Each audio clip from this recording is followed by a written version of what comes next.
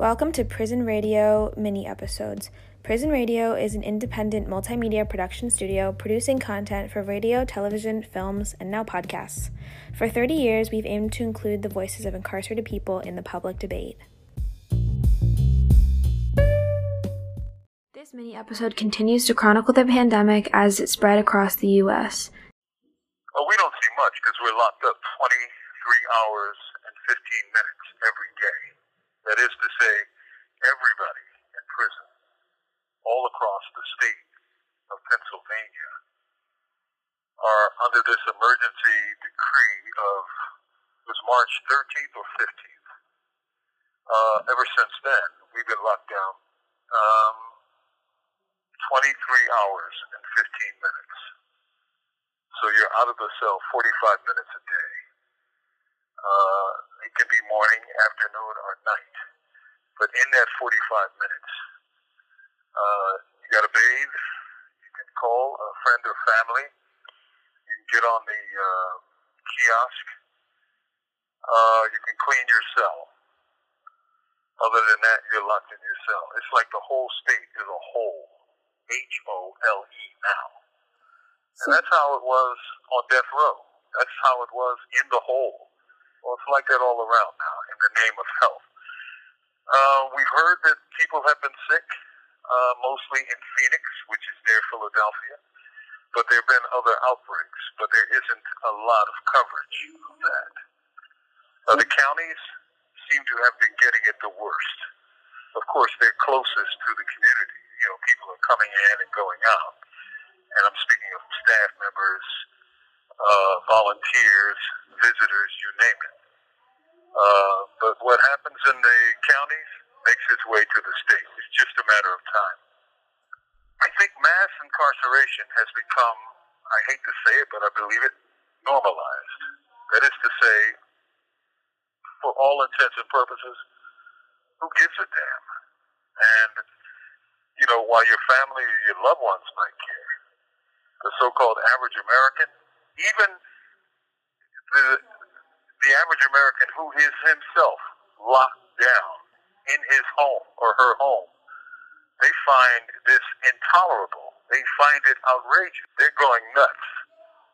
But, you know, Pennsylvania, New York, under the crazy Rockefeller drug laws, all across the country, you got millions of people who are locked down, you know, for years. In Pennsylvania, for decades. Like Maroon Schultz and other people who've been locked down for decades in solitary confinement.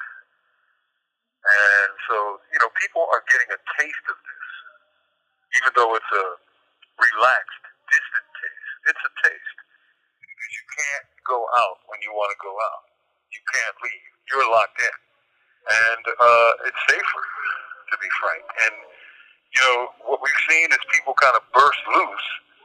And I hope I miss my guess. I hope I'm wrong. But I have a sneaking suspicion that we're going to see a second wave in this country.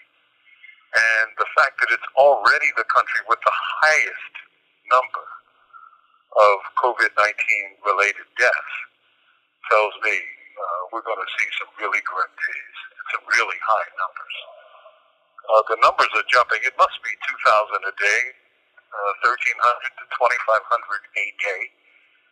And those numbers are rising. In the last few weeks, they've gone from hundreds to tens of thousands. You know, how does it feel to you about the fact that even though a virus doesn't discriminate, we've seen that it now does discriminate? Well, because it follows the economic realities of the system in which it operates. That is to say, the people who are in touch with the public, the bus drivers, the nurses, many of the doctors, police, fire, a lot of them, especially in the big cities, are black and Puerto Rican. And they're out there, you know, to feed their families, support their families, and they're in contact. And many of them have very little protection. Their they're being treated like, essentially, they call them essential workers, but they're being treated essentially like all workers. They're like, go to work and shut up. They're like disposable workers. They are. So if you really are honest about it, to call them essential workers is a lie. It's like calling a prison a correctional institution. You know, and I know they don't do much correcting here. All they do is harass people and make them worse. Essential workers are really disposable workers.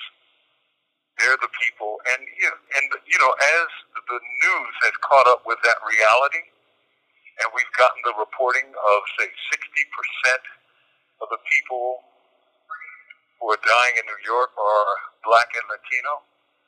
You've seen other parts of the state, the United States, whiter parts of the state, saying, come on, unlock us. We're not those guys. And we're seeing that. So they're really disposable to the economic and political system. Dennis McKeithen, SCI Phoenix. What's the next step besides just locking us in our cell? Because nothing is actually being done. If this virus is still coming in here and we've been locked in our cell, we haven't been going anywhere. So testing should be a priority, at least for the staff. Everybody should be tested that come in here to work, because this virus is spreading instead of dying out in here. It's spreading. So will we ever be open back up again? Because every time there's a new positive testing, we get pushed back for even the prison to some kind of normalcy. It'll never be normal as it was, but some form of normalcy, at least to come out for a couple of hours a day or anything. But they're not telling us nothing as far as testing, as far as what's the next step, what's the next phase of this thing, what can, they have a couple of their favorite prisoners come out to pick up the trash and stuff, and then everybody else just standing at the door looking out the window like, Dad, why can't I stretch my leg? Like, it's a miserable situation. The only reason that I'm probably not bugging is because I'm used to being locked down. What is Wetzel saying? That's the strange thing, he hasn't been on the TV the past month. Now, before that, he was on there every day. That's why I said the questions got to come from outside.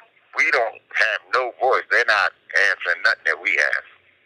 Dennis McKeithen, SCI Phoenix, my block, which is E block and H block, we were considered the hot zone. That's why we were permanently locked down for 24 hours a day for like 16 days. And after that, we went back to the coming out once a day for 40 minutes so we could take a shower, make a phone call, and send an email. And as of May the 6th, T block, which is the honor block, has been locked down, considered another hot zone, and that's the honor block. And 90% of the prisoners on there are elderly in their 60s, 70s, and 80s, and most of them have 30, 40, 50 years in and have pre-existing conditions. And it's a scary thing because we've been sitting in the cells for the past 3 months. We don't have, or 2 months, we don't have contact with anybody. We don't have contact visits. We don't go to kitchen, don't go to gym, don't go to yard. So the question is, how is this coming in to affect the guys on the honor block or any other block when we're not going anywhere to bring it in? We're not in contact with nobody but staff. So obviously there's no testing going on because there's people walking around with this virus and probably don't even know they got it. And that's why I keep wondering why there's no testing in here like Montgomery County did. Montgomery County didn't know that they had such a high degree of positive cases before they started taking tests. They was just taking temperatures and people was passing that. So it's getting more scary. Like right before we got locked down, we were talking with the state representative Dawkins about the aging out bill. Whatsoever the relevancy of the aging out bill is strong because we are the most vulnerable for this disease. Before this virus came, we was an invisible class. Now, you can see us because we the ones that this virus is going to be knocking off. Dennis McKeithen, SCI Phoenix. Greetings, everyone. This is your brother Shaka Booner. Thank you all for participating in this special event. To waste no time, let me get right into it. One of the things I've learned about the Pennsylvania Department of Corrections is they are mostly drunk with power and only know their way of doing things, regardless of how impractical. They've been claiming to have taken many precautionary safety measures for COVID-19, yet it's all smoke and mirrors to hide the truth of what's happening inside the prison, which is a flawed strategy to deal with the COVID-19 pandemic in prison, contradictions, and no supervision of prison staff. But to see the truth, you must break their mirrors. Please keep in mind that prisons are already isolated and quarantined by the nature of the institution itself. So actually, prisons could be another safe place from COVID-19 so long as prison staff aren't allowed to come inside and infect anyone. The DOC strategy and tactics to prevent COVID-19 from entering the prisons were flawed from the start, because they should not have viewed COVID-19 as a custody and control crisis, but as a health and safety crisis. Had they used a health and safety viewpoint, they would have saw the need to reduce the number of prison staff allowed to work and restrict guards' contact with prisoners, as guards have excessive physical contact with prisoners. Their primary focus to prevent the spread of COVID-19 should have been to limit guards' physical contact with prisoners, and then to provide COVID-19 safety measures among prisoners. Basically, the DOC treated a health crisis as a custody and control crisis, which is why several prisons are now bursting asunder with COVID-19 outbreaks. Nonetheless, the DOC chose and maintained a flawed strategy of custody and control to prevent COVID-19 because it's the DOC's culture to do so. It's all they know. So instead of a strategy to isolate and restrict guards from prisoners, their focus is isolating and restricting prisoners from each other. Yet the clear and present danger is guards transmitting COVID-19 to prisons. Then there's the DOC's contradictions and no supervision of the rank and file prison staff in regard to COVID-19 so-called safety measures. The contradiction is that while the DOC claimed to be taking precautionary safety measures to prevent COVID-19 from entering the prison, they are conducting totally ineffective temperature checks of prison staff entering the prison and are turning a blind eye to the many guards that are not wearing their face masks within prison, which in turn exposes the DOC's failure to supervise its employees during a health crisis. The majors, captains, and lieutenants are not supervising the many lower in rank sergeants and guards to force them to wear their masks while working inside the prison. Prisoners have filed grievances about this issue, but prison video footage is the best and only evidence that is needed.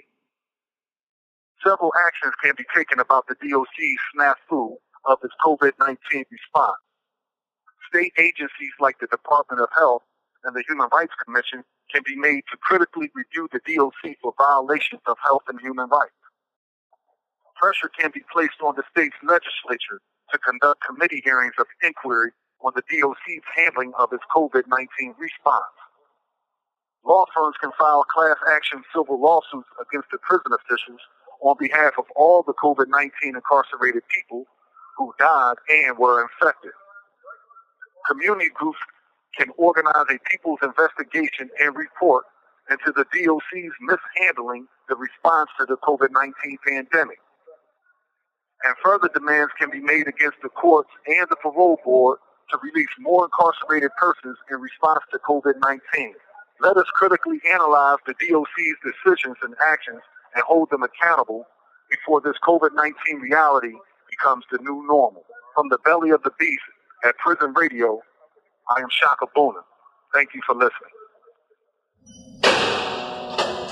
These commentaries are recorded by Noel Hanrahan of Prison Radio.